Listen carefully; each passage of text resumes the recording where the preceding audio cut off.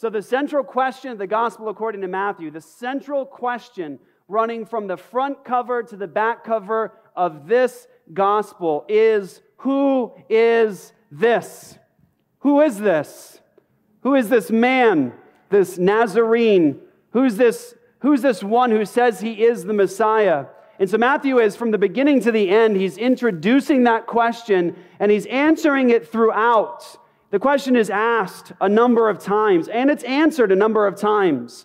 Matthew does his job under divine inspiration of unpacking just exactly who Jesus is. It's not random. It's very focused. The Spirit of God guided him along to write what he wrote down. That's what Peter says. Holy men of God spoke as they were carried along by the Holy Spirit. This is divinely inspired. God's writing the story, but Matthew is answering the central question, who is this? And I want to say that is the most important question, and your answer to it, vitally important in terms of your purpose, your future, your eternal life, or lack of eternal life. Who is Jesus?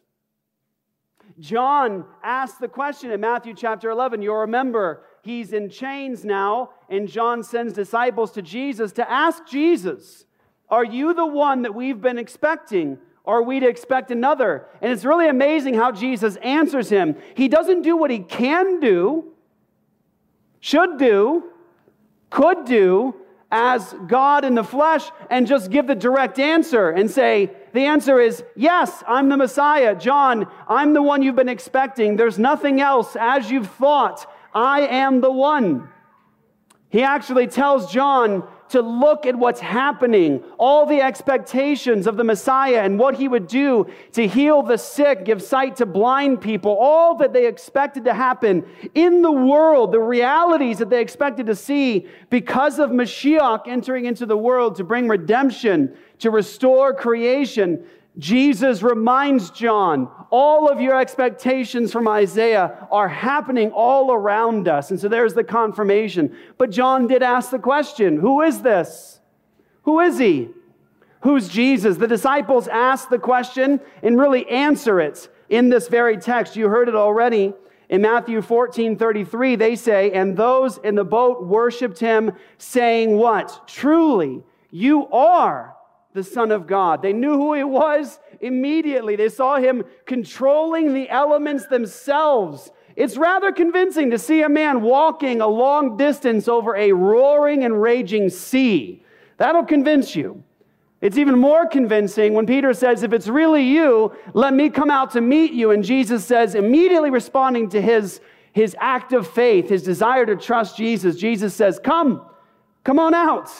And Peter steps out and they watch Jesus control the elements and also Jesus give power to Peter to walk on that water. But notice their response. Matthew's answering the question, who is this? Who is he? Who's Jesus? And they worshiped him and they said, truly you're the Son of God. The crowds in Matthew 21, verse 6, the crowds ask the question again. Matthew's constantly bringing you back to it. Who is this? Matthew 21, verse 6. This, of course, is the scene where Jesus draws near to Jerusalem, comes to Bethphage and to the Mount of Olives. Then he sends his disciples out to go get the donkey. Now he goes and fulfills the word spoken by the prophet. And it says in verse 6, the disciples went and did as Jesus had directed them. They brought the donkey and the colt and put on them their cloaks, and he sat on them. Most of the crowd spread their cloaks on the ground, on the road, and others cut branches from the trees and spread them on the road. And the crowds that went before him and that followed him were shouting, Hosanna to the Son of David. Blessed is he who comes in the name of the Lord. Hosanna in the highest. And when he entered Jerusalem, the whole city was stirred up, saying, who is this? There's that question. Who is this? Now, of course, the council challenges on that question as well. As you go further into Matthew, you see Matthew bring it up again. Who is it? Matthew 26, verse 59. This, of course, is Jesus now brought before Caiaphas and the council. And in verse 59, it says, now the chief priests and the whole council were seeking false testimony against Jesus that they might put him to death. But they found none, though many false witnesses came forward.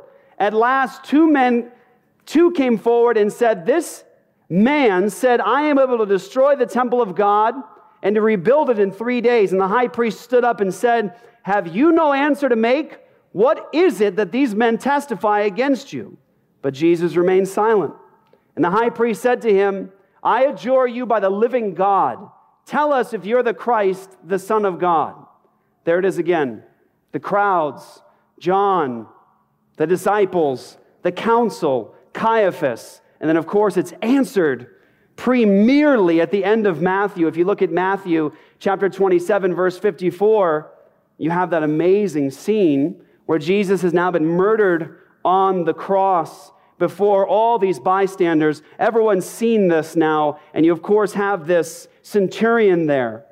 And in verse 54 of chapter 27, it says, "When the centurion and those who were with him, keeping watch over Jesus, saw the earthquake and what took place, they were filled with awe and said, 'Truly this was the Son of God.'" You see, that's a central question in Matthew, and it's a central question that we have to answer, of course, ourselves. Will we respond to Jesus, his life and ministry, his call to come to him in faith, in the way that the disciples did when they saw this roaring and raging sea and the Son of God, the Lord of glory, walking on the waters and then causing the waters to go still? Again, he calms the sea. They knew who he was because they know their Old Testament. It is Yahweh. It is the only one and true and living God that can calm the seas. And that's what they saw in Jesus. So they worshiped him and they say, "Truly this is the Son of God." The central question is, who is this? Who is Jesus? Now, of course, we know his identity from the Old Testament. These are important things to gather. Very important. Listen, you can read the New Testament. People do. And they see the narrative and what Jesus accomplishes. They see, of course, giving sight to blind people and raising a little girl from the dead, raising Lazarus from the dead, giving people their hearing back, causing somebody who had not been able to walk since birth to get on their legs again and to start walking. They see Jesus walking on the water, and it's possible for people to read that narrative and actually say, in a sort of suspicious way, well, maybe he's just a magician. Maybe he's just some sort of a trickster, right? Maybe this is all just some sort of an illusion. But you see, if you read Matthew with biblical eyes, you can see that Matthew is not merely giving you these miraculous events as something merely to impress you, to say, oh, look at the amazing feats that Jesus can accomplish. That's not Matthew's purpose. Every miracle that we see in the New Testament from Jesus is not about the miracle. Jesus healed sick people, and brothers and sisters, listen, they got sick again.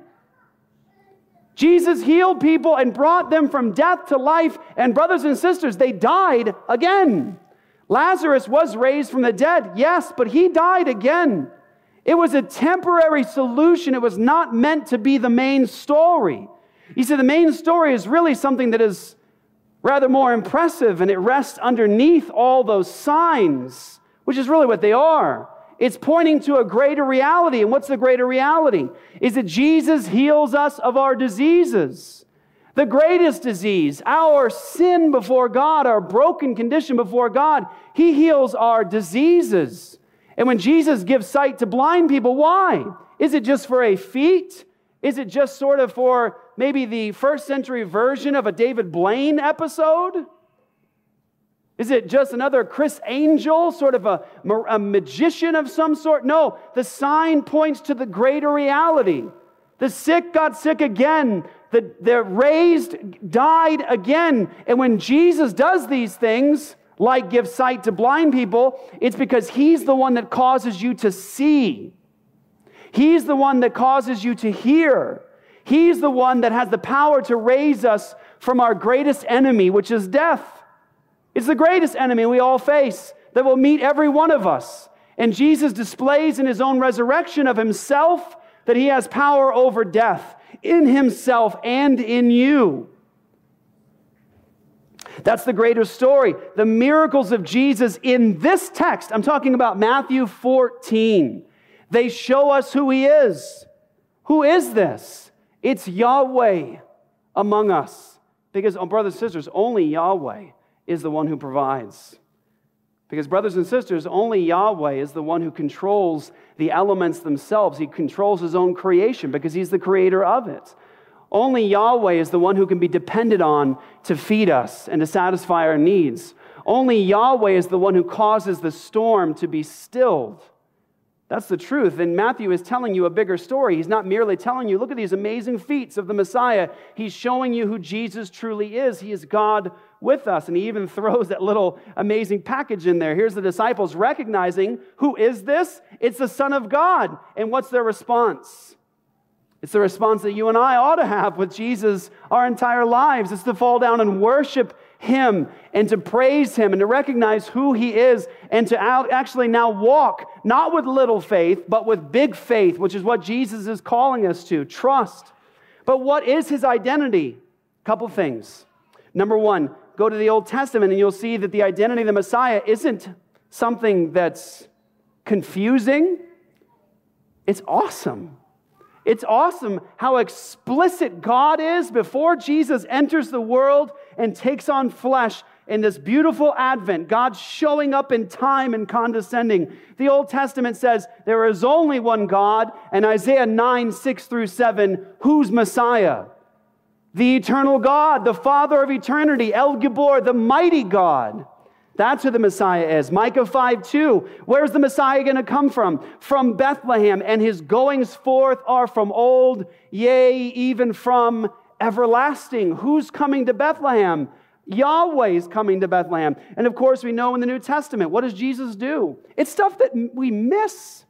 People say, and by the way, what does everyone attack with Jesus? What can you be assured of that a cultist will always go after? They always go after the deity of Jesus and justification through faith alone and Christ alone. That's what the cults will always go after. They want to distort the message of Jesus by distorting His person. Why? Because there's only one way to salvation. And if someone can take the name of Jesus and give you a different Jesus, now they've led you on a path where there is no salvation. So they distort that about Jesus. But they'll actually look at the text of the Bible and they'll say something that's maddening. Not only with the explicit statements about who Jesus is, Yahweh, but they'll say, how can you believe that Jesus is God? Well, I'd say the fact that He forgives sin, He's taking the prerogative of God. By the way, they knew that when Jesus would say, your sins are forgiven. What was the Jewish response to Jesus saying, your sins are forgiven? What was the response? Who can forgive sins but God alone? By the way, absolutely appropriate response. If I said to you, if you said, Pastor Jeff, I've sinned, and I said, I forgive you. It's time to find a new church, guys, right? Because how dare you say on your own authority that your sins are forgiven you unless you are God? Their response was absolutely appropriate. Yes, who can forgive sins but God alone? But that should have been the sign to them of exactly who is standing before them. Who is this? Yahweh. Jesus says your sins are forgiven you. Jesus is worshipped. Here in another text in the book of Revelation, they fall down and they worship Jesus. Remember when the angel comes to John in the book of Revelation? What's John's response when he's confronted with this angelic creation that is just an amazing thing to behold? He falls down to worship the angel. And what's the angel do? He freaks out. He's like, get up. I'm a servant like you. Worship God. And in the New Testament, you have people worshiping Jesus, falling down to worship Jesus before the throne of God in the book of Revelation. Read Revelation 4 and 5. Chapters 4 and 5, this throne room scene where they're worshiping the Lamb of God, falling down and worshiping Him in awe of His majesty, His might. Who is it? Yahweh.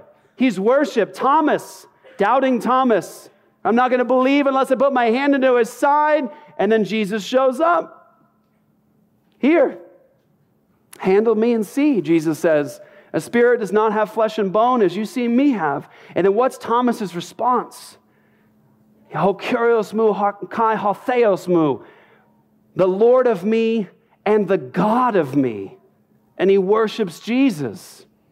He's worshiped. He's called God. Throughout the New Testament, he's called God. He's called the mighty God. He's called our great God and Savior, Jesus Christ. Jesus says before Abraham was, ego eimi, I am. He takes the name of God from the Old Testament, I am, and he applies it to himself. And they knew exactly what he was saying. There's no confusion because it says they picked up stones to do what?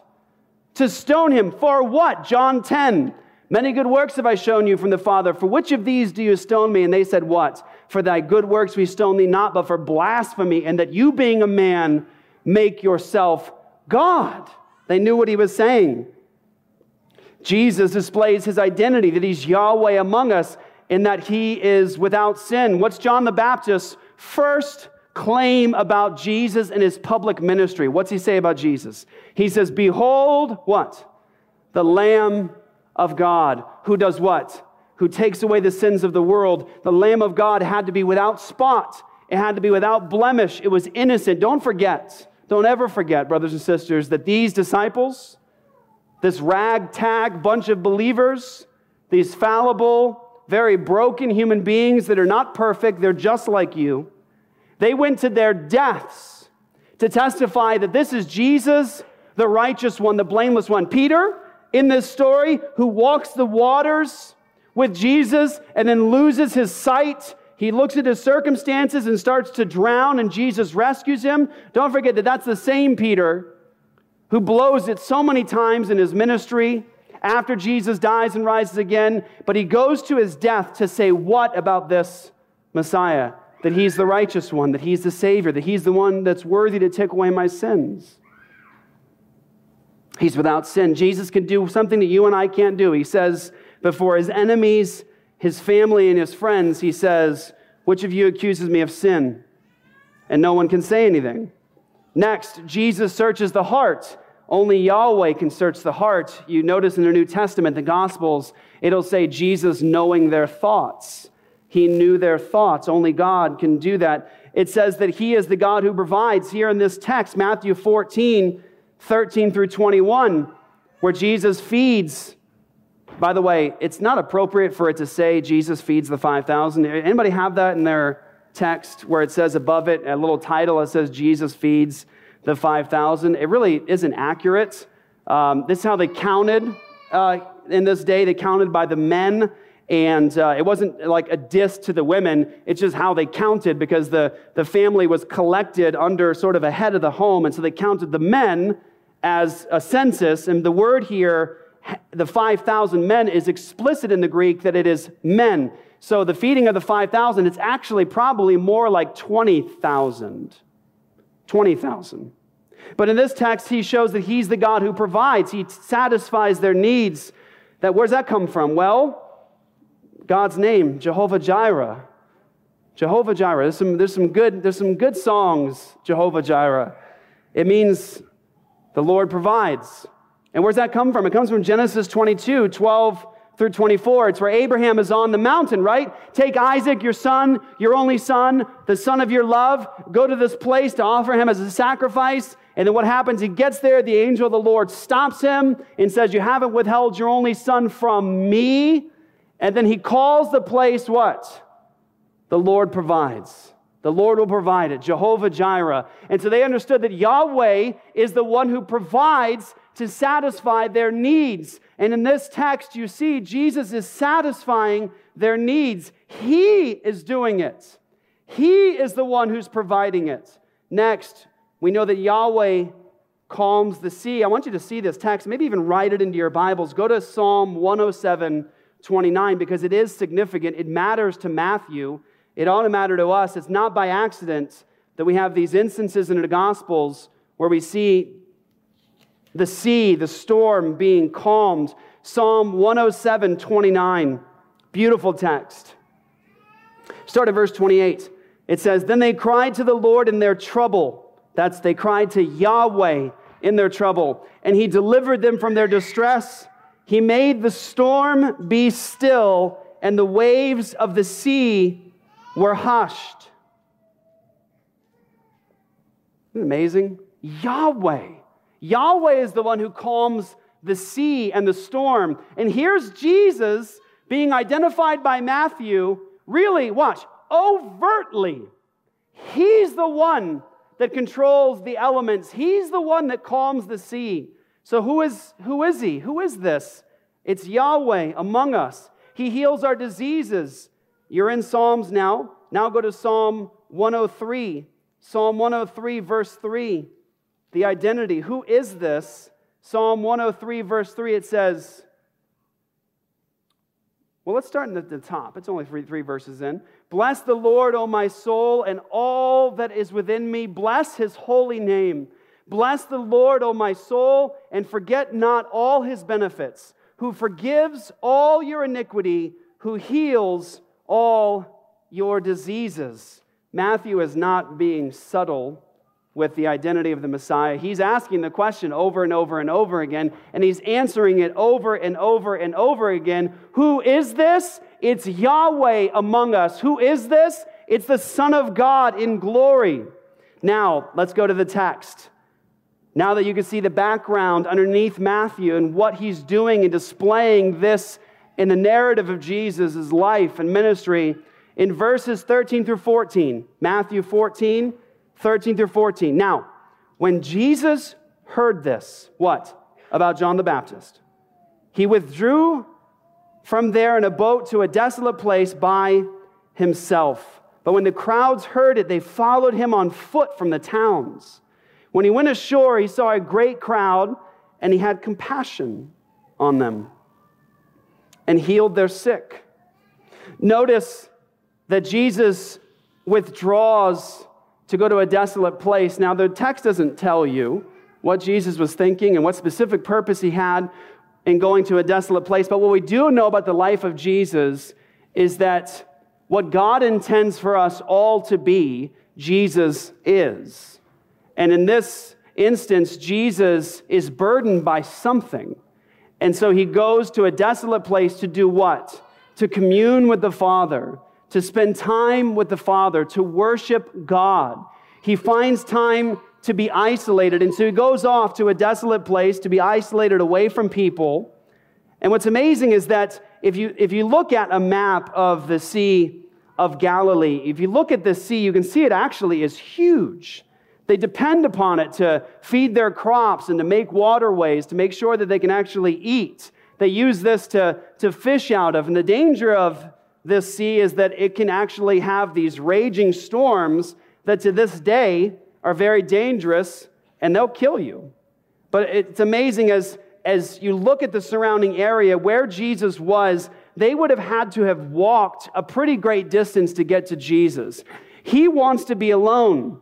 Now, I suspect with the death of John the Baptist, it's probably now at this point marking the days now where Jesus knows forerunner, the Lord, all of his work, his sacrifice on the cross. He knows as a man the pain he's about to face in the crucifixion and the beating and in taking the wrath of God for the sins of his people. And now Jesus goes, knowing the timing. These events are now being set into motion. John is dead now. He goes to be alone and to spend time with God. But now all of a sudden these crowds are just coming to Jesus and interrupting his time with God. How many of you guys have been in a place where you just want to focus on yourself? Right? You just want to focus on yourself and your relationship with God. You just want intimacy with God. And then along comes everybody with their problems. Right? Along comes everybody with their problems. Everybody else who has needs. And all of us in our sinful condition act like we have higher standards than God himself. Right? No, I'm most important in this moment. My time with God is most important in this moment. It's my plight. It's my struggles. It's my broken condition. You know, why doesn't someone focus on me right now? Why can't I be alone right now? Here comes somebody asking for compassion and love and concern and care. And what's our first sinful response? is to get agitated, to get upset with them, right? And here's Jesus now facing this horrific thing ahead of him, the cross, bearing our burdens and our guilt. All this stuff is set into motion. He goes to be alone with the Father, and now these crowds come from a long distance on foot to get to meet with Jesus. And what's it say his response is? He's not burdened. That's not the kind of God he is. And here's the problem, watch. This is the problem with us.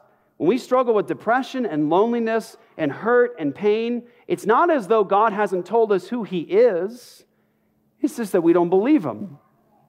It's that we erect for ourselves an idol, a God who is far off in the distance, who has no concern for us. He doesn't care. He doesn't really want to commune with us. He's burdened by us. And then here you have this identity of Jesus. Who is it? He's the compassionate God, because when they come from a long distance, Jesus' response is not to be burdened, it's to immediately have compassion. He loves them. When they come to him because they're sick and they're hurt and they're broken, his response is compassion, not burden. And it says that when they come, he had compassion on them and healed their sick. Jesus is the God who is full of compassion and sympathy and love, and his response is to leap with joy to satisfy the needs of his people. He sees a need, sickness, disease. He sees the need and then he meets it. That's the God that we have. He sees the need and he meets the need. And these signs, these miracles, they're signs to the greater reality. Jesus forgives us all our iniquities, our diseases. Now read again, verses 15 through 17. It says, "Now when it was evening, the disciples came to him and said, 'This is a desolate place, and the day is now over. Send the crowds away to go into the villages and buy food for themselves.' But Jesus said, 'They need not go away. You give them something to eat.' They said to him, 'We have only 5 loaves here and 2 fish.'" So watch. It says they recognize now, with all the crowds coming to Jesus, his compassion, his healing everybody of their sicknesses. Now they realize everybody's hungry and we don't have the means to provide for these people. So the disciples, watch, here's them. Here's us. This is us.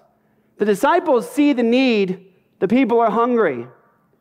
And their response is what?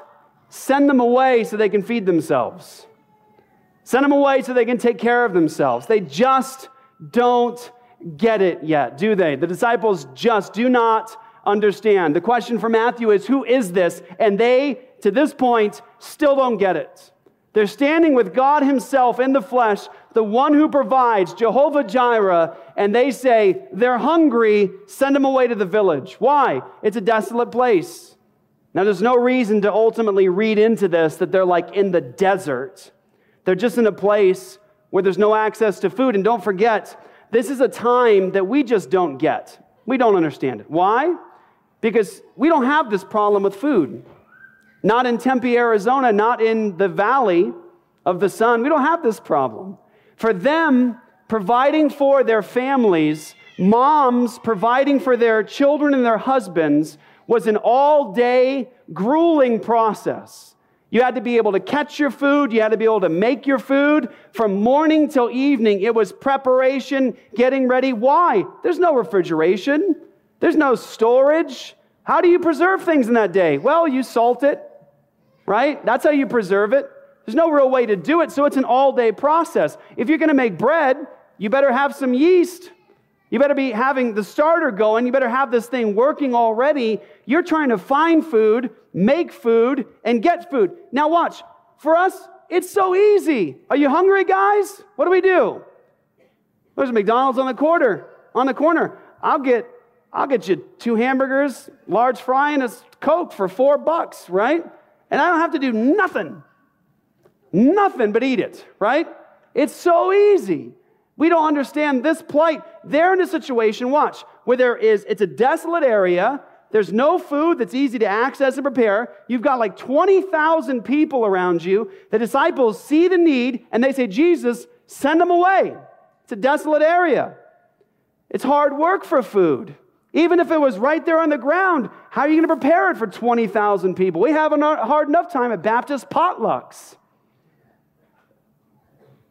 But Jesus, He wants to meet their need. You notice the disciples' response is to see the need and send them away. Jesus sees the need, and He wants to meet the need. And in verses 16 through 17, you see that they just don't get it. They're standing with God Himself, and they're saying, send them away. They don't get it. Now read verses 18 through 19. It says, He said to them, bring them here to me. What? The 5 loaves and the 2 fish. Now, I brought something today as an example to give us a good idea of what we're talking about. Now, when we talk about what they had in that day for bread, we tend to think of something like this, right? That looks like an old school loaf, right? Round, probably made in a pan. Thank you. Okay, probably made in a pan, right? So this is sourdough. So probably close to what they would have used. But the truth is, the 5 loaves and 2 fish were probably enough to feed like a teenage boy. This was not actually a loaf. That's pretty big. The 5 loaves were more like thin, think of pita bread, right? Think of something more like maybe biscuits, right? Or rolls. So 5 loaves and 2 fish is not going to feed more than really a teenage boy. That's kind of the ration for a teenage boy. And so they have like limited stuff to work with. And I think it's important. I wanted to bring this today because when we think about it merely in our minds, it's hard to imagine the condition. And yeah, I did get a fish. It was right. Who likes fish? So,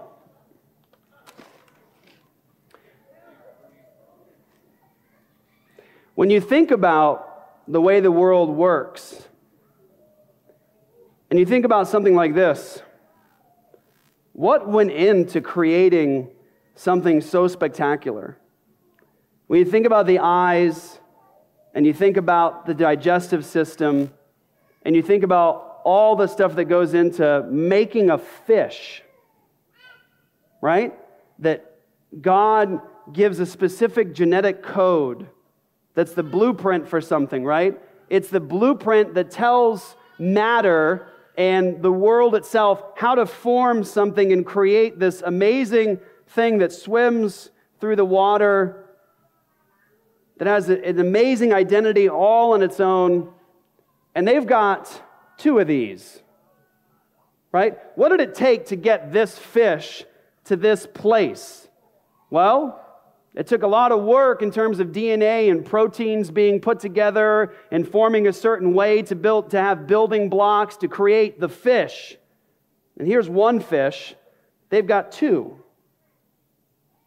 And Jesus has now very limited resources to work with. We have 5 loaves.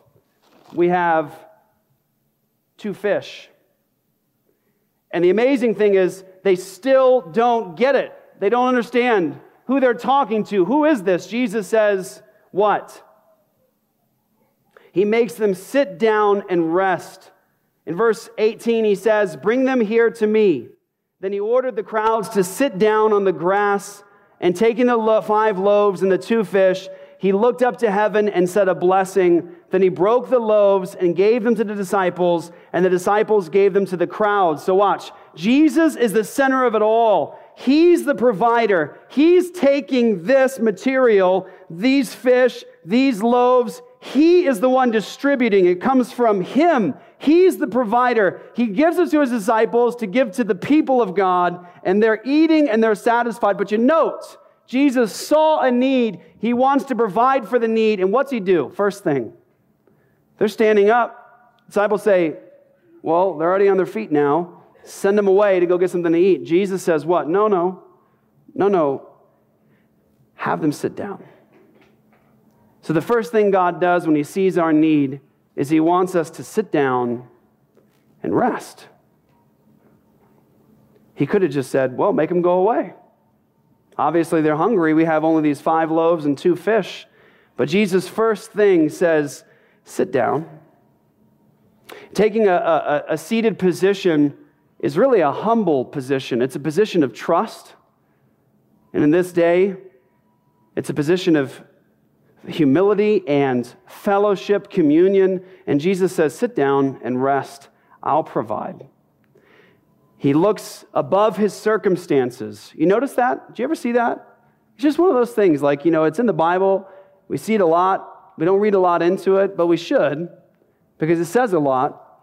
Remember in John 11, the raising of Lazarus? What's everybody doing? Jesus specifically waits a long time. To do what? To display the glory of God. Lazarus is sick and he's dead. Now he's been dead for a while, so dead that when he tells them to roll the stone away, they're worried about how much it's going to stink up the neighborhood.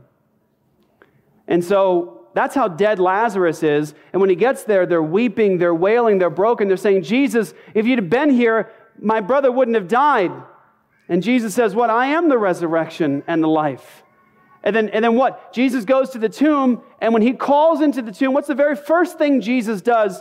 Is that all of this circumstance is broken. All of it is evil. All of it is disharmonious and fallen and dark, and everybody's hurting inside, broken. And what's Jesus do? He lifts up his eyes. It's as though Jesus, when confronted with circumstances that are horrific and broken and dark, is that Jesus lifts his eyes always above his circumstances, not paying attention to the circumstances, to the death, to the hunger, to the sickness and the disease. Jesus always lifts his eyes above his circumstances and he looks to heaven. And so Jesus now has the people of God sit down. He sees their need. He wants to provide for it. He lifts his eyes above the circumstances. He breaks the fish and the loaves. He distributes to the people of God. And it's this amazing miracle. Close to 20,000 people probably are eating off of 5 rolls and some fish. And it just keeps happening and multiplying and happening and multiplying. And it's all coming from Jesus. And he's feeding the people of God. And the amazing thing is, and I want you to see the text, here's the result of Jesus seeing the need and providing for it. It says in verse 20, and they all ate and were satisfied. That's what Jesus does. That's what Jesus does. He satisfies all of your needs. Watch, it's easy enough in this day to say, here's some food, and they could have still been hungry because maybe there's not a lot of resources, not a lot to eat. Maybe they have a big family, and what they're used to is eating some food and sort of it just kind of hitting the spot. You see, people in this day knew something that we don't really know today. Admit it. Maybe you've had circumstances in your life where you did go hungry. Maybe you know what it's like to go to bed with a hunger that hurts. Maybe you know what it's like to actually wake up with hunger. They would have known. They would have had times where they actually understood hunger pains. My kids, all the time, they'll have breakfast, lunch, and then dinner, and then it'll be 9 o'clock at night, and what comes out of their mouths? It is an evil, despicable thing. What do they say after 3 meals a day and snacks? What do they say? Dad, what? I'm starving. Right? You lie. You are not starving. You have no idea what starving is, right? They knew what starving was. And the beautiful part of this story that shows exactly who Jesus is it says that he saw the need, he wanted to satisfy it, and then what happens is they sit down, they rest, and what does God do? He satisfies them. Their bellies are full. They're satisfied. They're in need of nothing. In that moment, Jesus is the centerpiece of their provision, all that they have to trust in. He shows them who he is. He provides for their needs with literally this abysmal small bit of food, and he feeds 20,000, and then he feeds them, and they sit and they're satisfied. They are resting. They are comforted with the God of compassion who loves them and wants to satisfy their needs. Now, the remaining portion, we do have to point it out. I want you to see it because it's not an accident. It is not an accident. It says, after it says they were satisfied, and they took up 12 baskets, verse 20, full of the broken pieces left over, and those who ate were about 5,000 men, besides women and children. So again, how they did censuses this day, how they counted by the head of the household, the man, and of course you've got the mother, the wife, and then the children. So it's probably close to around 20,000 people. But when they're all satisfied, they are satisfied over and above their needs. That's what you have to see as Jesus leaps at your need. He says, rest in me. I am the God of compassion. He feeds you. You're full. And then you realize that there's an overabundance to care for every need that you have. And then Jesus has them collect all the pieces. And what do you have? You have 12 baskets full. A number's not an accident. You have what? The 12 tribes of Israel. You've got the 12 disciples. And what Jesus is saying here and what's left over is that he satisfies Israel's needs abundantly. God takes care of Israel's needs abundantly. He hasn't forgotten Israel. He's still the God who provides for Israel, the 12 tribes. Now, the next portion here, I'm really going to go rather quickly through this, I think, to read. I want you to see the text for what it is. Immediately, he made the disciples get into the boat, go before him to the other side while he dismissed the crowds. And after he had dismissed the crowds, he went up on the mountain by himself to pray. So he directs the disciples, watch. He says, you guys go on ahead, get on the boat, you guys go on ahead. And then he dismisses the crowds, and he goes off now to get that time alone. First, he considers others. First, it's their needs. And now he goes to be alone to fellowship with the Father. It says, when evening came, he was there alone, but the boat by this time was a long way from the land, beaten by the waves, for the wind was against them. Now, have you ever seen some of these modern magicians with all of the technical stuff and the machinery and the contraptions walk on water? You ever seen that? Like, if you go on the internet, you'll see Chris Angel at like a resort in Las Vegas. And people it's a setup. Like, these are all actors because they're doing things in the midst of it. You're like, you're being paid for that. And it's been admitted that he's paid actors to do this stuff. But he walks across a pool, right, in Las Vegas with actors who are swimming right underneath where he's at. But the whole point is he's a magician. It's trickery. It's a setup. They're using devices. He's walking across a pool, but it's obvious that this is just some sort of a trick. Now, the amazing thing about Jesus here in the first century is this boat is a long way off in the middle of a raging storm. There's no way to set this up. No way. And Jesus, a long distance off, walks to them across these waves that are terrifying, get it, fishermen. They've done the dance. They know the story. They know how this works. And they are freaking out. And Jesus walks out to them, and they see him. In the fourth watch, it's late of the night, he came to them walking on the sea. But when the disciples saw him walking on the sea, they were terrified and said, "It's a ghost!" And they cried out in fear. We freak out a lot, don't we? Right? What do kids do? Kids think there's a what under their bed? Monster under their bed, right? Or something's in the closet, right? My daughter was telling me about how she saw a commercial came across her feed for the movie It. And she ended up staying up all night off of a commercial for the movie It, staying up all night, freaked out, right? That there's this clown, right, hiding in her bathroom. And the funny thing is for some reason at 5 in the morning, my wife went across the house and I had to get something out of her bathroom. So she opened her door, but didn't walk in, just opened the door and then walked away. So Imogen's all freaked out over the clown. All of a sudden, the door opens. It's a beautiful moment. But we're so freaked out, right? We're so superstitious and we're so freaked out. And in this moment now, right, they know who Jesus is. Who do they think's walking on the water? Right? Who do they think's walking on the water? And they see him. It's a ghost, and they're freaking out. And it says, they cried out in fear. Watch. But as soon as they cry out in fear, don't miss it. As soon as their response is fear, once again, the God of compassion, the God who sees their needs and wants to provide for their needs, what's he do? It says, as soon as they cry out in fear, it says, but immediately Jesus spoke to them saying, take heart. It's I. Do not be afraid. You see, Jesus' response to our moment of collapse, to our moment of fear and embracing our fear, Jesus' response, watch, is to immediately respond to take care of our needs. Once again, they cry out and Jesus says, take heart, it is I, do not be afraid. And Peter's response, I love it. Peter answered him, Lord, if it's you, command me to come to you on the water. He knows who Jesus is.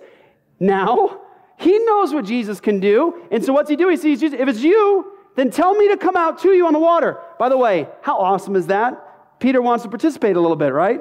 Sees Jesus walking on the water. He's like, I want to do that. So Jesus, if it's you, let me also walk in the water. How many of you guys would think, be like Peter? You'd be like, I'll take that opportunity, right? Go down like that. And so what's Peter do? He says, I want to do it. He wants to exercise faith. If it's you, Jesus, I want to trust you to have me come out to you. And don't you love, once again, Jesus' openness to his people to exercise faith and trust? He doesn't snub them. He doesn't push him back. He doesn't do anything but say, come on. Peter says, I want to follow you. Let me walk in the water with you. And then Jesus says, come. That's his response. He invites us to trust him. He is eager for us to trust him. So Jesus says, come. So Peter gets out of the boat, walked on the water, and came to Jesus. That must have been the most amazing experience of his life. The storm is raging, the sea is raging, the wind is blowing, and now he is standing in the middle of this sea looking at Jesus. But when he saw the wind, he was afraid. And beginning to sink, he cried out. Now notice, back to what I said a moment ago, do you notice in the Gospels when Jesus is confronted with death, when he's confronted with sickness and disease, when he's confronted with brokenness and evil, Jesus lifts his eyes above his circumstances. He pays them no mind. He just looks to the Father above his circumstances. He focuses his attention and trust on the Father. He watches for the Father's blessing. He commits himself to trust the Lord. And in Peter's circumstance here, he walks out on the water. Jesus said, come out to me. Exercise your faith. Come out, walk with me on these waters. Peter walks out, and what's the first thing he does? It's what all of us do. All of our circumstances, right? We start looking at our circumstances. We take our eyes off of heaven. We start looking at our circumstances, looking at the wind and the waves and all that's broken. That's our first thing we do. Like, I want to trust God. I know who he is, but my bank account. I want to trust God. I know who he is, but my job. I want to trust God. I know who he is, but my business. I want to trust God and know who he is, but my children, their disobedience, their brokenness, their rebellion, right? I want to trust God. I know who he is, but there's confusion all around me. So what do? We take our eyes off of heaven and we look to our circumstances. Peter does that. He's standing there looking at Jesus walking on the water. He takes his eyes off of Jesus and he looks at his circumstances. And what's the first thing he does? He loses sight of what's true and who's in front of him, and he begins to sink. Because now he's focusing only on his circumstances, only on what appears to be true around him, forgetting the Lord of truth who's standing right in front of him, and he begins to sink. And I love Jesus' response, because as soon as he begins to sink, he cries out, Lord, save me. And what's Jesus' response? Well, it's not what I would do. Right? Like, we're so proud, haughty. Like, what do you want to happen to somebody who doesn't trust you?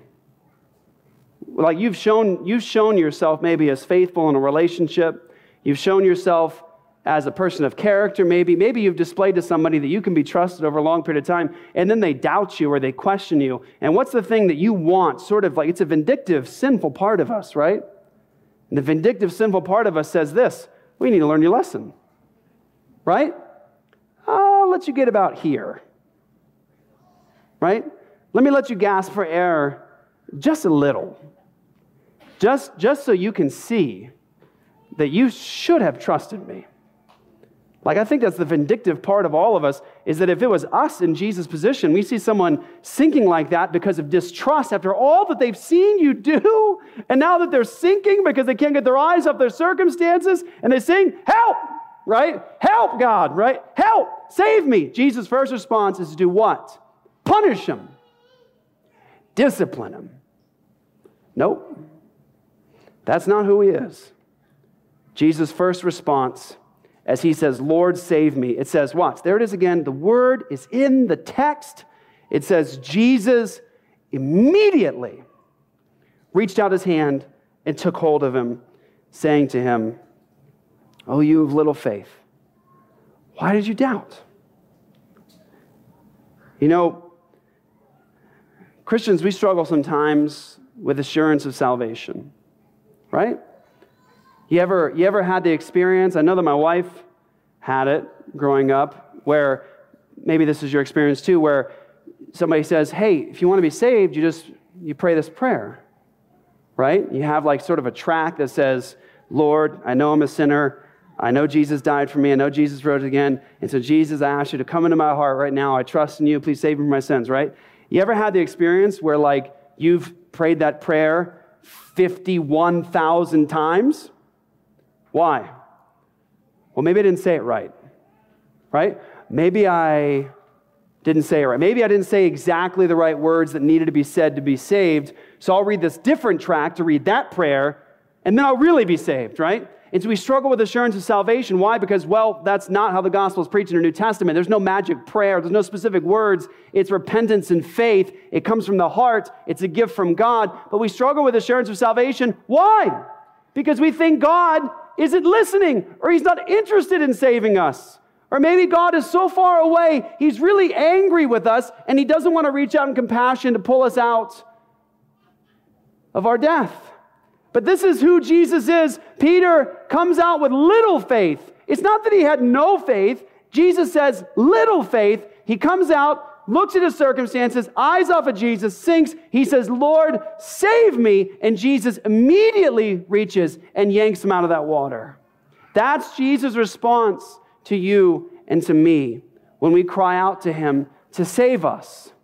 When we cry out to him for help, he immediately responds. When we say, God, I want to exercise trust in you. I want to have faith in you. He says, come out on the water. When we cry out and say, God, save me, he responds immediately to save us. The assurance we have of our salvation is not in us and how much faith we have or how we said things a certain way. The assurance we have of our salvation is rooted in the character of our God. It's who he is. It's not who you are. It's not what you've said. It's not what you've accomplished. It's who he is. Lord, save me. And Jesus says, yes. Immediately responds to our cries for salvation. Now, it says in verse 31, Jesus immediately reached out his hand and took hold of him, saying to him, O you of little faith, why did you doubt?